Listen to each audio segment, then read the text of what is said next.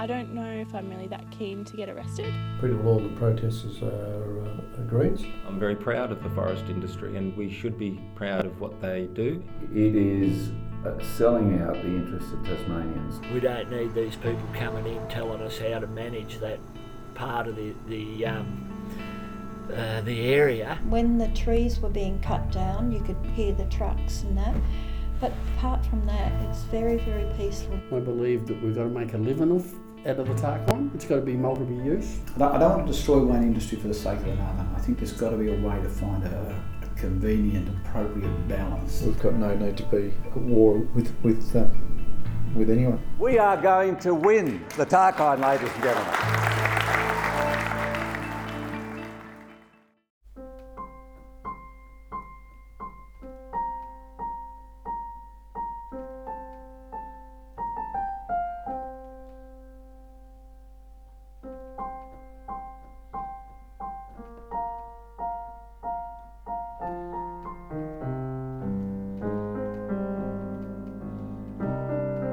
This is Wild Asset, a podcast about Tasmania's Tarkine region and the people caught up in a battle of industry, environment, politics and identity. I'm Lachlan Bennett. And I'm Imogen Elliott. In this podcast, produced by Fairfax Media, we'll be exploring one of Tasmania's most contentious patches of land and the clash of interests that will shape its future.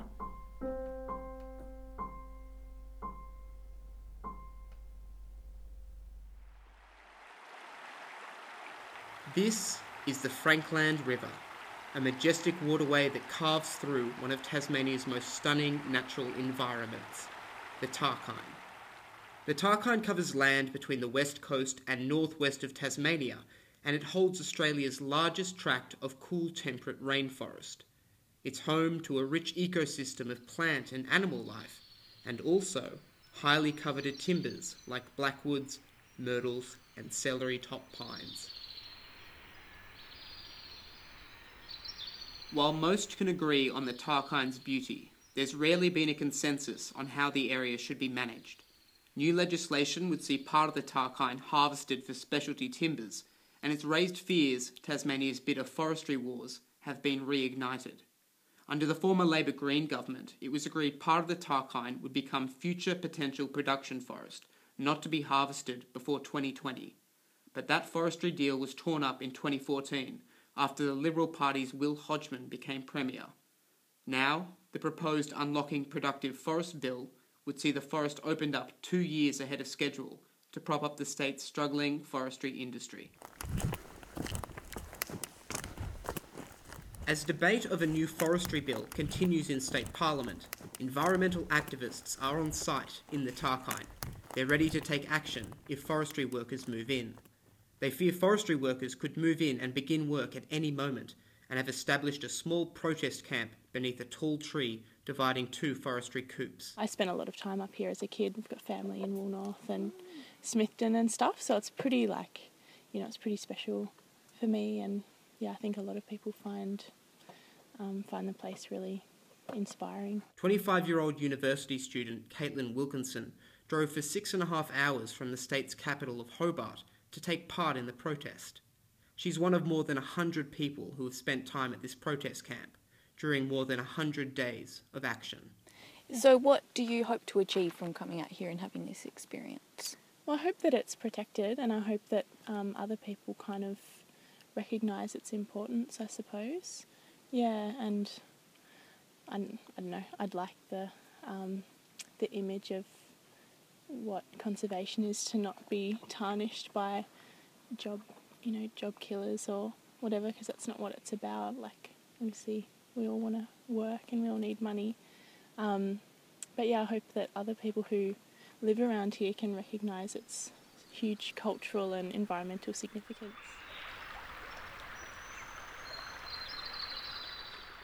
What would you do if the police came and said you have to move on?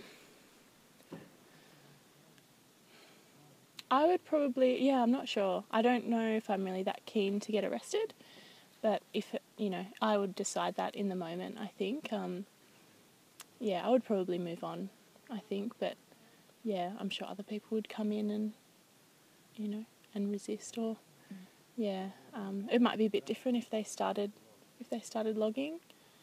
Then I'd personally have to make that choice, I suppose, but just like anyone would. Yeah. What about your parents? Are they concerned?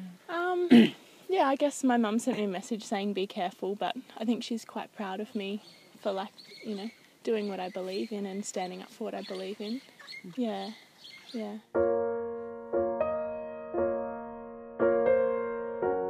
About 5% of the Tarkine Forest Reserve is national park, while the rest is used for farming, mining, recreation, tourism and forestry. The Tarkine's official boundaries are not definitively marked, but about 100,000 hectares of its resource-rich forest was marked as a wood reserve by the former Labor government. Former Australian Greens leader Bob Brown and his activist organisation, the Bob Brown Foundation, are leading protest action in the Tarkine. The foundation is calling for the entire Tarkine to be declared a national park and handed back to its original Indigenous owners. I think it's one of the great wild places on earth that's left unprotected.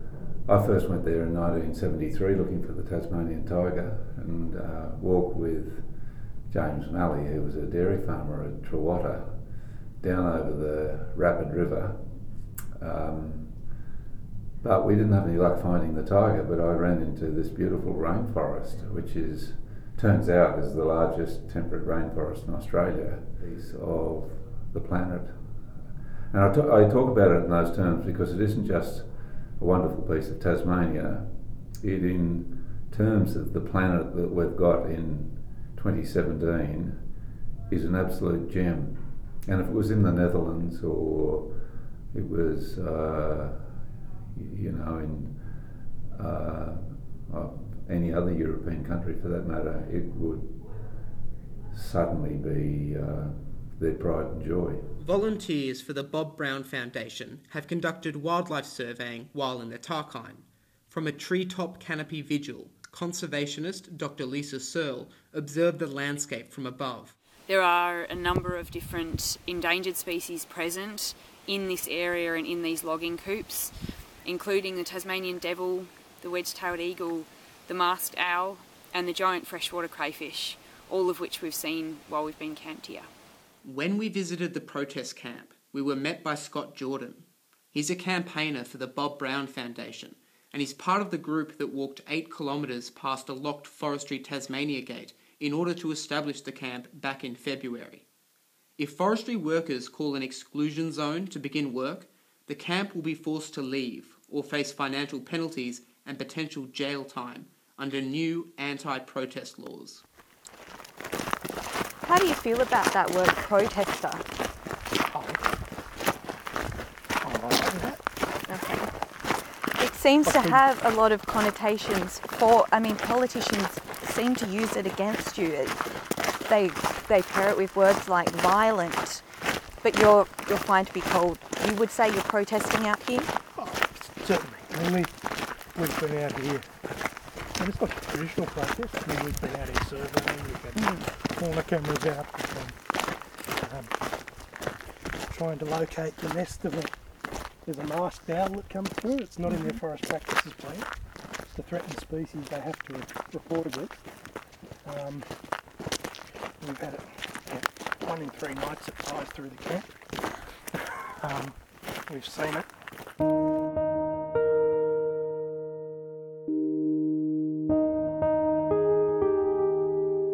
While the Tarkine holds incredible environmental value, it could also be a saving grace for Tasmania's forestry industry. In 2016, state government business enterprise Forestry Tasmania posted a loss of $67 million.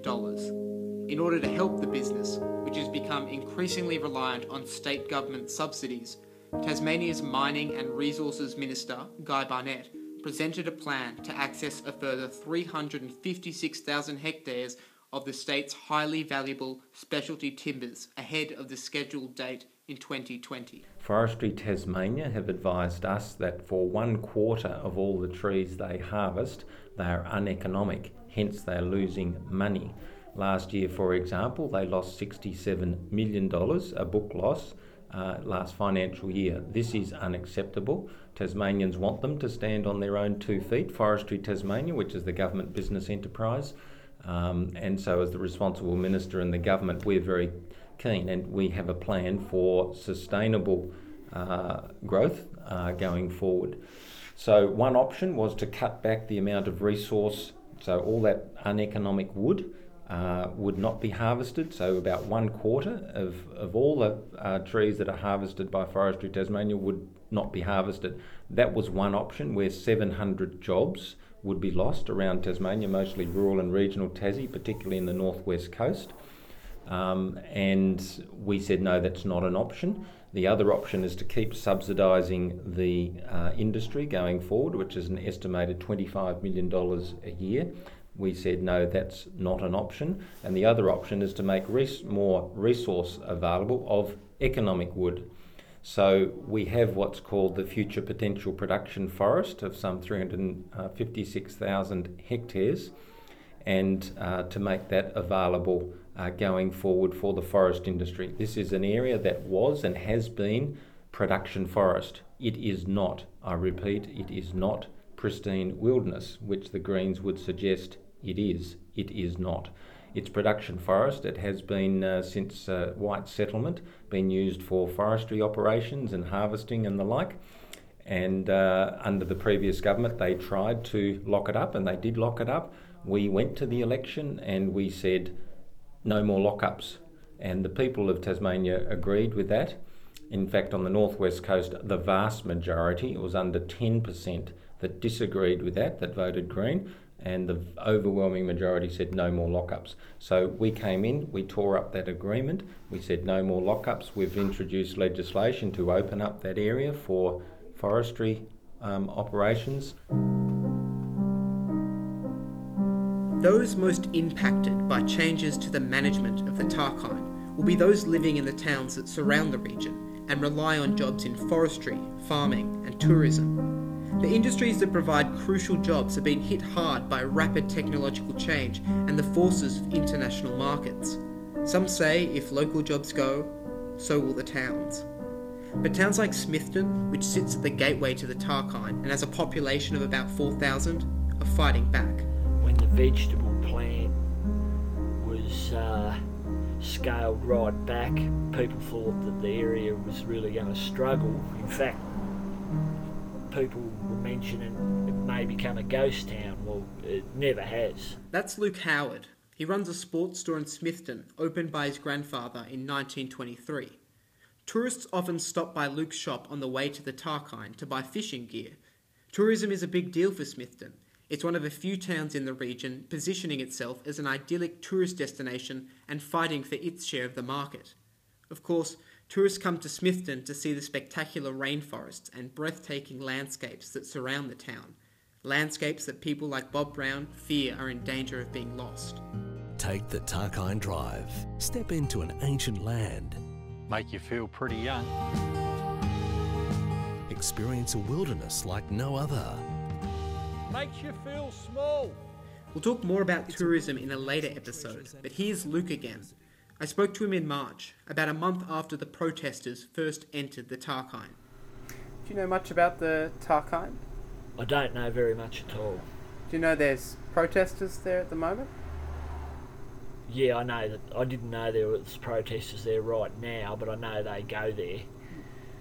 Yeah, they're all concerned about the potential logging of it and what that would mean. Yeah. Is that something that you think about a lot, or? Excuse me. I look at it this way. I've got a view from my house that can see basically right out over the whole area, the river, and I see a lot of green area, and I reckon we don't need these people coming in telling us how to manage that part of the area, because I think we've always done a good job of doing it.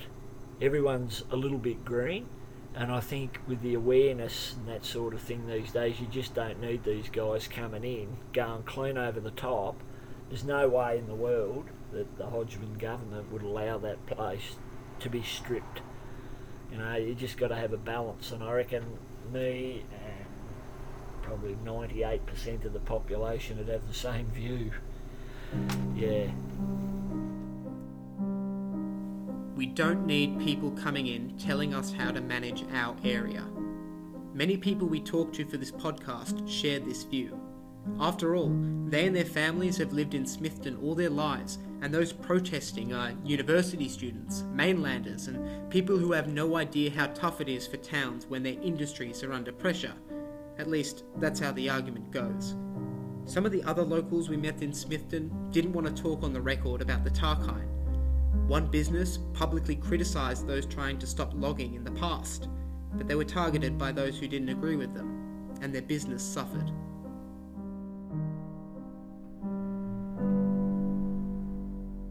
It does make me angry when people outside our area seems to have more input into what's going on in our district than local people. That's Daryl Quillam. He's been a member of the Circular Head Council for 3 decades and mayor since 2007. Daryl has lived in the region all his life. When he was growing up, many of the roads weren't sealed, the region was much poorer, and most of the farms were owned by mums and dads, not corporations. Businesses have come and gone in his time, and so have the people. I can remember when I first got on council, we wouldn't have hardly had anybody from other countries coming into our district, but we have a lot now. Some of those are Asian, some are Filipinos. We have people from Europe as well that come here, and we've got a number from, or a large number from New Zealand, and some from South Africa as well. So that's been good for our district because we get a bigger people coming from a wider area. I guess brings new things that we haven't thought of before. With people coming from the cities and also from different countries, changes the character of the Circular Head a bit. It does, and it's done that over the last, especially 10 years, and I suspect that it'll change the character of Circular Head in the future as well. When I asked Daryl what issues the people of Circular Head care about, he talks about transportation, healthcare, and accessing government departments. He doesn't mention the Tarkine, at least until I bring it up, and even then, he doesn't talk about it in the way that the protesters do. What about the issue of the Tarkine and what should be done with that region? Is that something that many people are concerned about? Yes, they are. The Tarkine is something that is, well, we've got the road through the Tarkine now, which is a great start, but we have to get a lot more infrastructure and things for people to do while they're there, so we keep people in our region, tourists in our region for longer. And so what do you think about people protesting in the coops at the moment? Yeah, I struggle with those because there are laws there. We've got a lot of the area in the Tarkine that is locked up forever, and I support that because I think that there's some areas there we don't want to forest at all, and so we don't want to cut trees down in the area on the Arthur River is just beautiful, and so we want to keep that for pristine wilderness. But there are other areas, and the government have done a lot of work with that, and so the areas that can be harvested, the workers ought to be able to go there and not be pestered by people protesting, and so if we didn't have any areas set aside, I could understand and I would support them. But the fact that we've got a big area set aside, it's only a small section now in that area that they can harvest now. They ought to be allowed to do that without protesters interfering. Does that affect the image of the region and also what's been? Yes, it does, and the protesters, you've got to realise that pretty well all the protesters are Greens. The Greens are only around 12% of our population, 12 to 13%. So therefore, when 80-odd% vote against them, I think that while they can have their say, and there's plenty of opportunity for them to have their say, I still believe that because 80% vote Liberal or Labor or Independents, that ought to hold sway, and they should be able to just agree with the laws of our land. Those who don't agree with the law of the land do indeed have their say. This is a community forum hosted by the Bob Brown Foundation in April. It was held in Launceston, the second biggest city in Tasmania and about 2 hours' drive from the Tarkine. About 200 people packed into a theatre on a weeknight to hear Bob Brown speak. My name's Phyllis Bickford and I'm very proud Tasmanian Aboriginal building. I think tonight's given me a big awareness that the Tarkine is going to be our people's biggest challenge. We will meet it full on and we will win. Yay! Phyllis is one of many Aboriginal people who have a keen interest in protecting the Tarkine. The Indigenous history of the Tarkine is said to date back tens of thousands of years. In fact, the word Tarkine actually comes from the Aboriginal word Takina, the name of the people who lived in Sandy Cape on the west coast of Tasmania. My name's Jared William Edwards, 39 years old. I'm a Tasmanian Aboriginal man, or Aboriginal Tasmanian. I spent my whole life in Takina, or the Tarkine area. So when was the first time you went to Takina? Look, I was probably only a wee baby, probably a couple of months old, because growing up it was my back door. So it was our playground. It was where I learned about my culture, my heritage, my history. It was where my dad taught me what it meant to be an Aboriginal person. It's where I developed my connection to country and my connection to spirituality. So I suppose my first time I can't really remember, but it's been a lifelong thing. Jared works as a land management supervisor for the Tasmanian Aboriginal Centre. The centre was set up in the 1970s. It provides a range of community services and is active in the political sphere, fighting to preserve Aboriginal culture and negotiating land handbacks.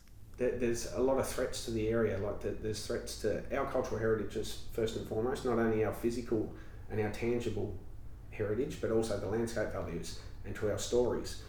But there's threats to the environment from many fronts, like mining, forestry, tourism can pose a threat if it's not thought out and not implemented properly, because too many people down there creates a big problem. So the threats are huge. So a lot of people have many different ideas about what should be done with the region.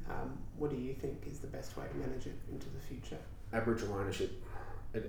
We've always said that from the very start. It needs to return to our people. We are the custodians of this island. Literally, it belongs to us. We've never stopped fighting for it. We never will.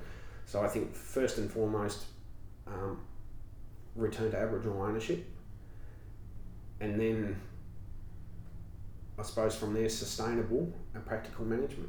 It has to be recreation can't come at the cost of our cultural legacy. So it has to be a well thought out, well implemented and well planned process for the management. But I think the first step has to be return it to us as the rightful owners of the land, and then sit down at the table with some meaningful dialogue and give us the funds to manage it and help us put the plans in place to make sure that it is sustainable and so that everybody can enjoy it in their own way at no detriment to our cultural legacy and the environment. Jared says Takina has a cultural significance, not just for the Aboriginal people, but to all Tasmanians. But he doesn't believe everyone shares a sense of ownership about that heritage. We always say that to people, like, yes, this is our heritage, it's the legacy of our old people, but it belongs to Tasmania. It's Lutruwita. That's our word for this island. It's a part of it, it's heritage.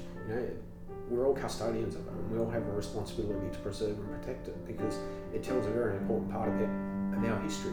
And if it's not here, there's a big chunk of it gone. And I think hopefully the generations to come will take ownership of it, and they'll take immense pride in it, and they'll actually be able to go to those places, even though they're not Aboriginal people, and say, this is something that is truly unique to our island.